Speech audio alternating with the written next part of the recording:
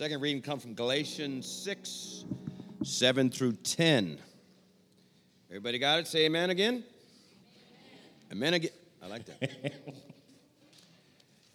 As follows, don't be misled. You cannot mock the justice of God. You will always harvest what you plant. Let me say that again.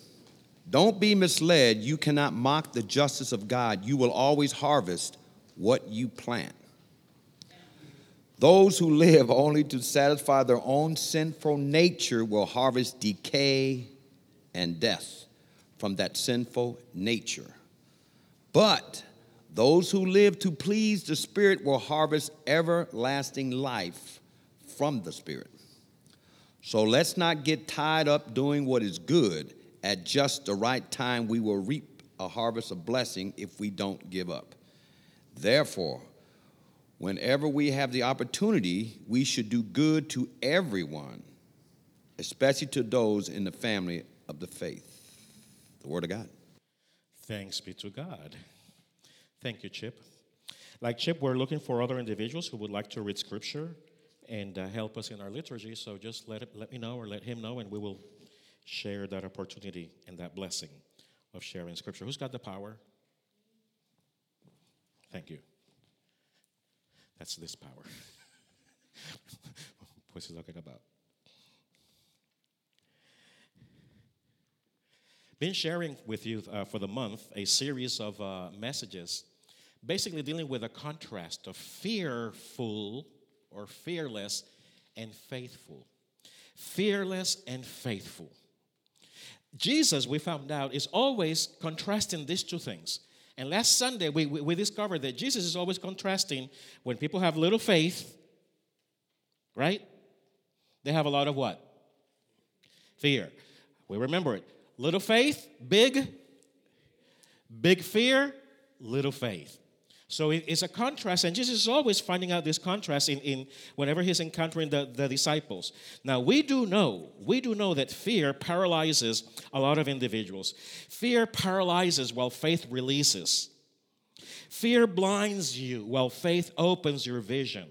Fear shuts you down. It kind of stops you right in your spots when faith empowers you to move forward.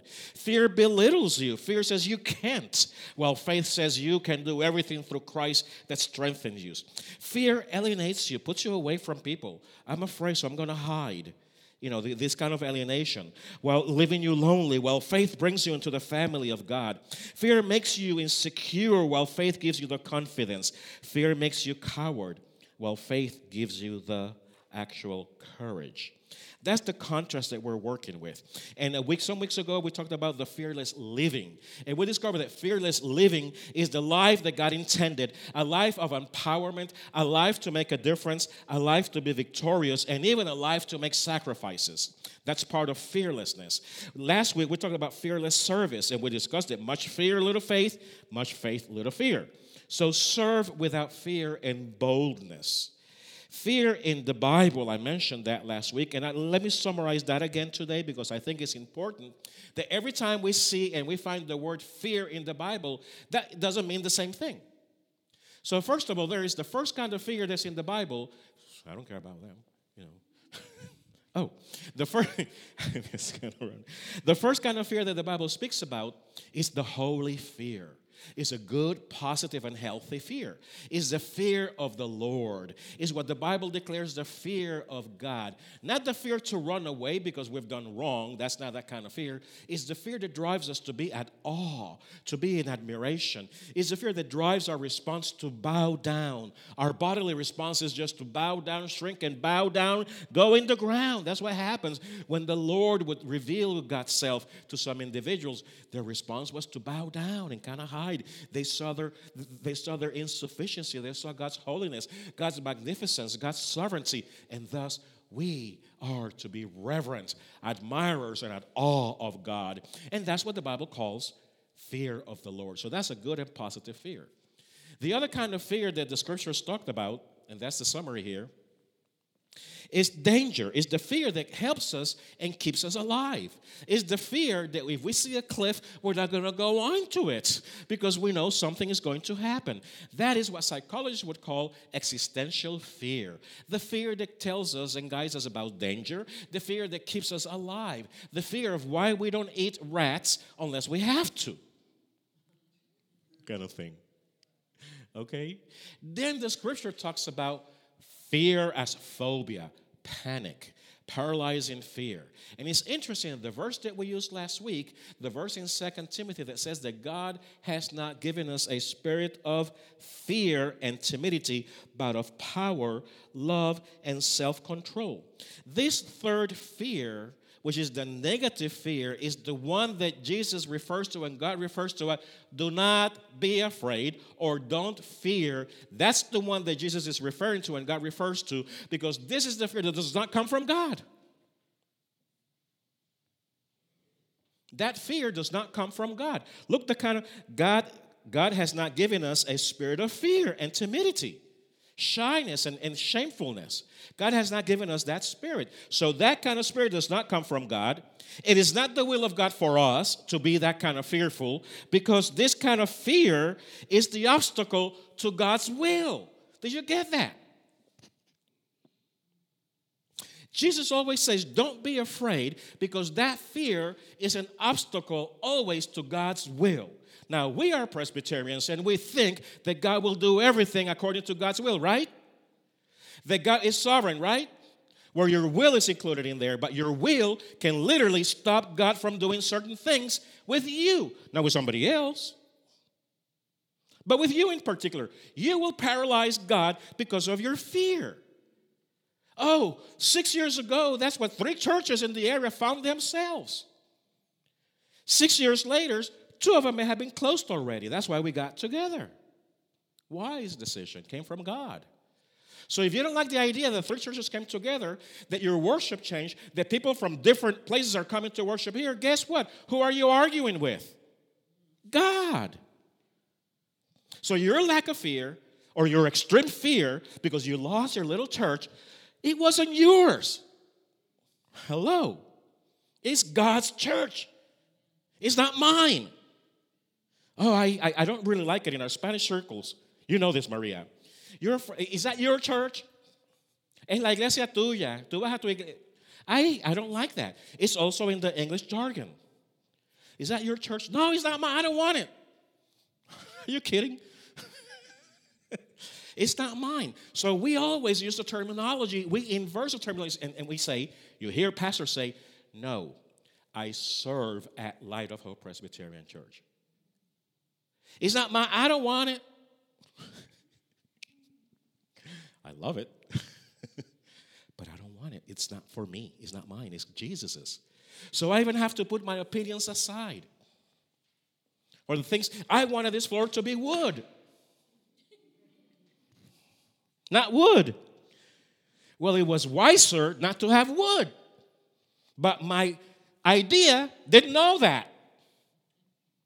So when they told me, who was it? You told me. I'm pointing at Larson. She blew my bubble. And guess what? We have a wonderful sanctuary. Because ideas don't necessarily have to come with your ego. Don't tie your ideas with your ego, or else you'll be a miserable person in church.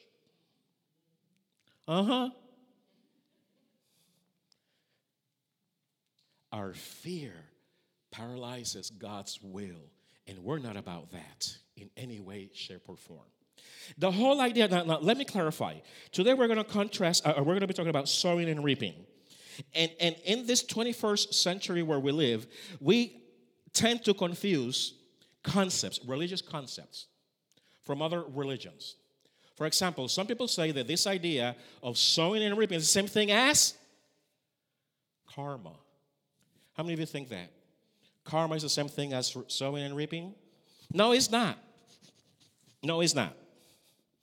Karma is the Hindu idea of universalism, that when you do something good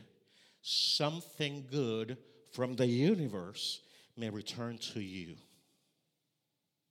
Now, you want to do a lot of good things, because the better karma you have, the more of a higher animal you're going to be reincarnated into. Sowing and reaping, as Jesus and Paul discusses it in the scripture, has nothing to do with karma. It's the idea of your behavior has consequences. Bring it down to earth. That's what it means. Your ideas, your concepts, your behavior, your movement has consequences. So if you're kind to people in a broken, nasty world with nasty women and nasty men, if you live in this broken world, I can use those phrases to play with. And I'm kind to people, what are the chances of me getting some kindness back? 50-50 or maybe into none, right? Yeah. Because people don't understand kindness and they just get scared. Why are you so nice? When Lloyd and I moved from Chicago to Florida, we're walking in the neighborhood and people were saying, hi. So what do they want? Are they following us? You come from different environments. But reaping and sowing, according to Scripture, has nothing to do with that you will get, if you do good to everybody, everybody's going to be good to you. No, that doesn't happen, right? Doesn't happen. We live in a broken world, but it has to do with the consequences. If you love someone significantly, there is a possibility that person will love you back with all their handicaps. So let's have that clear. The whole metaphor of sowing and reaping is not karma. Karma has to do with a very universal concept of becoming better and better, and thus you will reap things better and better if they come. Reaping and sowing has to do with consequences. If you are very generous, what may happen to you? Generosity may come your way. But why? Because you were generous in the right place at the right time. Right? How many people have we helped in this congregation? They come through the door. They look for help, whether it's financial, gas, and whatever. And out of the ones that I have been intervening in 3.5 years, in 3.5 years of helping people that come to the door with whatever the need there is that we are able to, and we decide to move forward on that, only 2 people have come back and said, thank you. Only 2. And you know one of them, remember Michael? Michael? He still sends us texts once in a while, thanking us for what we did with him 2 years ago. And there was a lady who came here to fix the affairs of her sister who passed away, and she got put in jail because her nephew put her in jail. And she was the aide to a mayor in a city in the Northeast. And I believed her story. And in Christmas, she sends a thank you note to Idaho because we believed her story and we helped her. Today, she works in Washington. She's Cory Brooks' assistant, senator. So the whole idea of reaping and sowing, the Bible explains it in different ways. It talks about sowing and reaping. It talks about planting and harvesting. It talks about, in the modern sense or in the financial sense, of investing and collecting and reaping profits. And it's also described as now and later. Is that odd, this now and later? It doesn't kind of match with the other 3 ideas. Well, the idea is that sowing is one action, and reaping takes place when? A while later. It takes a while, right? Then planting, we do when? In the spring. And when do we harvest typically? In the fall, traditionally, okay, generally speaking. Where I come from is all year round, okay? Investing into your retirement when you begin in your 20s. Listen up, people. Then when you retire, you have what? You collect. You don't have to do a reverse mortgage necessarily. Now is our need. The blessing may come later. So there is that gap in there that makes us all uncomfortable. We're living that gap in Light of Hope. When is this place going to be full? We're seeing sometimes less people on Sundays, sometimes more. When? Is it now or later? God knows. What does the verse say? That we should continue, not get tired, but continue and continue. So in between reap and sowing, in between planting and harvesting, in between investing and collecting, in between now and later, what does it say? Do not grow weary. Don't back off. Don't get tired, but persist. Keep on focused. You get it? So karma is not the same thing in any way, shape, or form about reaping and sowing. Reaping and sowing has to do with the consequences. If you play with fire, what can happen? What happens? I tell that to the teenagers in other kind of metaphors. Yeah. If you play with that, you can maybe become a daddy. Oh. Oh. Consequences. You see, you reap and sow consequences. Your life changes. We have a new couple. They're not here today. They're having issues at home. Why? Because there's a new person in their life. A baby. Babies are disruptive in families, in couples especially. Pray for me. I'm losing my... Yeah, she's moving up. I'm losing my apartment. Yeah. My wife is moving up to live with me, but I've been without her for 3.5 years. Pray for me. I got to get used to that again. Pray for Loida too. By the way, she got a job already. Right back here. Yeah. So, now and later. So, how do we fearlessly sow? We sow fearlessly, sowing goodness. And goodness is not easy to do. But we are good people, some of us. We're decent people. We're not good in the terms of Scripture because no one is good in terms of Scripture. But sowing goodness intentionally means invest in yourself. Nurture yourself. What are you putting into your mind? What are you reading? What are the inputs into your computer? Nurture yourself and others. To sowing fearlessly with goodness is to lighten one's load and the loads of other people. Building new connections, accepting, getting to know others, and accepting them just as they are without the prejudging. Come on. By the way, do you know that when you're judging, others are judging you, including yourself? Paul says this wonderful recommendation about nurturing and building and sowing good things in your heart. Paul talks about whatever is conflict, whatever is gossipy, whatever is to criticize, whatever is worse than you. Have you read that verse? Have you read that verse? It's not in Scripture. Oh, okay.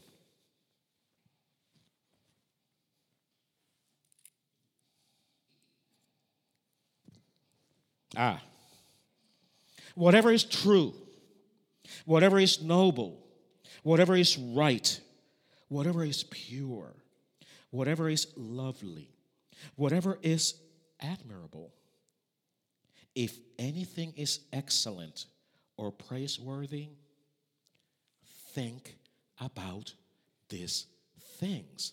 Why in the world do you have hate TV on all day?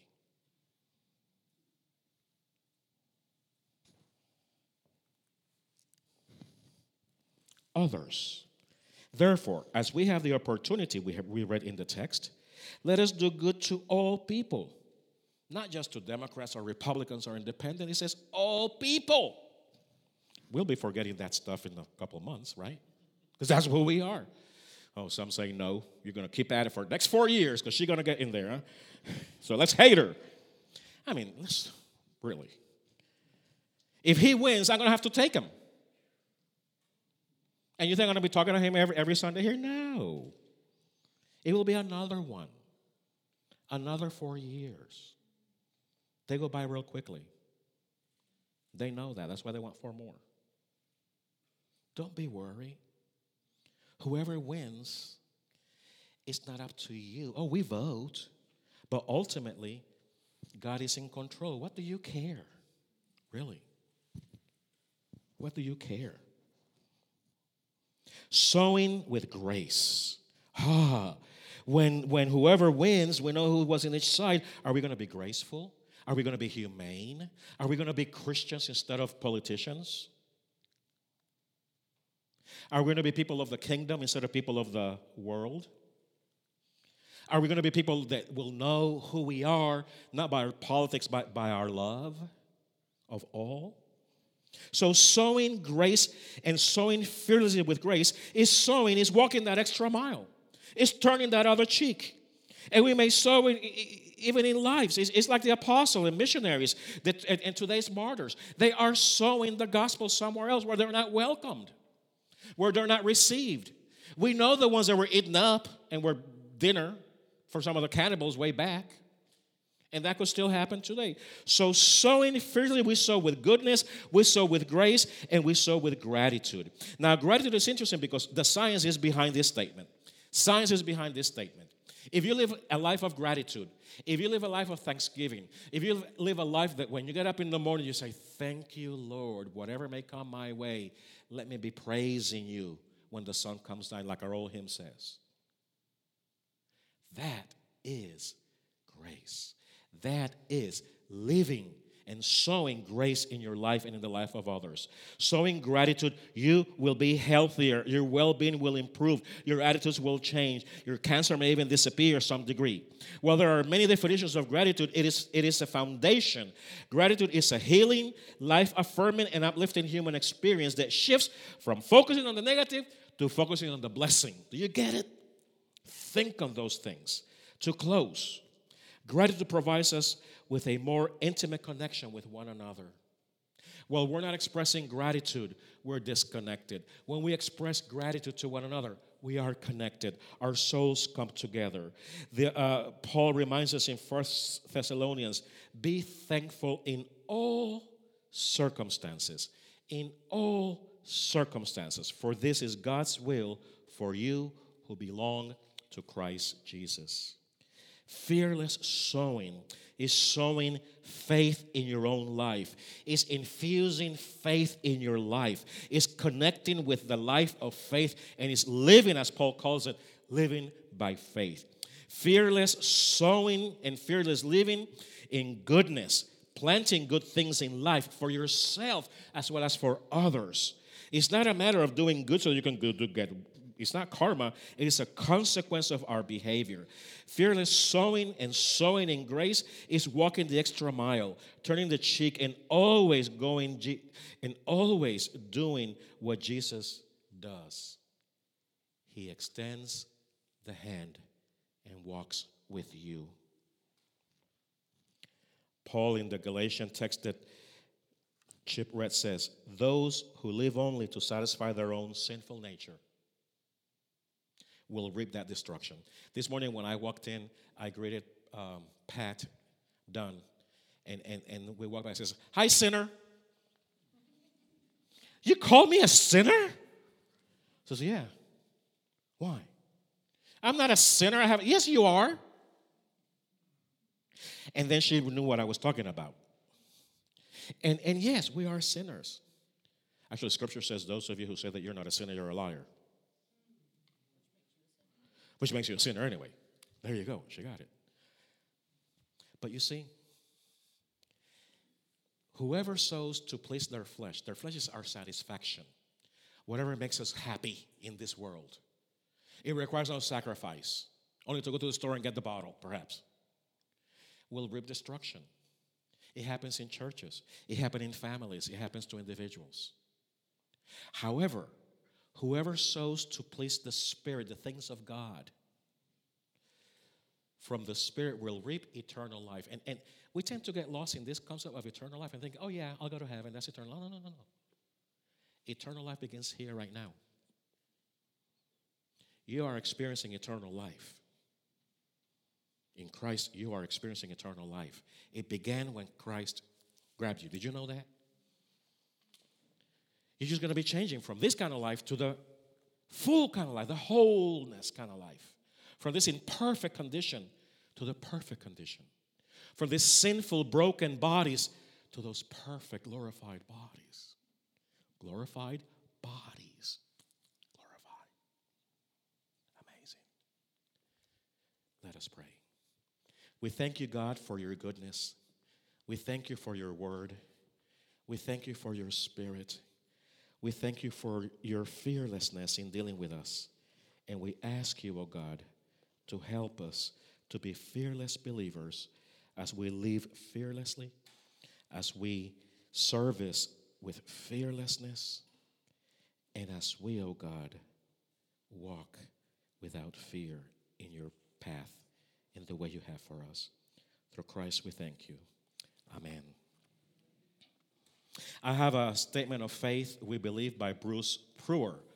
Bruce Brewer is one of the executive, actually he's the moderator of the Australian Presbyterian Church. So this affirmation of faith comes to us through the Australian Presbyterian Church. If you would be so kind as to get up and let's confess what we believe together before God and one another. By the way, that little bird that you see up there, see that little bird in the screen? That's a drogon. Okay? We didn't know what that was when I got this, because he's speaking Australian. That's a drogon. It's a little blue bird. We believe in the debonair God who clothes, dressing them so superbly, Solomon's in all his glory, who is the true friend of all creatures, great and small, who feeds magpies and laughing kookaburras, and even doleful ravens and dragons. We believe in the God of Jesus Christ, the source of abundance, full of grace and truth. We believe in the extravagant God who turns the other cheek, goes the second mile, turns water into the best wine, brings healing with his every touch, and who welcomes a woman's love as she fills the house with unforgettable fragrance. We believe in the faithful God of Jesus Christ, who sweated blood on the olive grove and kept the faith to the very end. We believe in the redeeming God who spared no cost, forgave even his brutal crucifiers, had time for a dying thief at his side, and who on the third day did a thing so prodigious that even his friends were dismayed with joy. We believe in the God of Jesus Christ, the source of abundance, whoever we return, no matter what we do. Amen.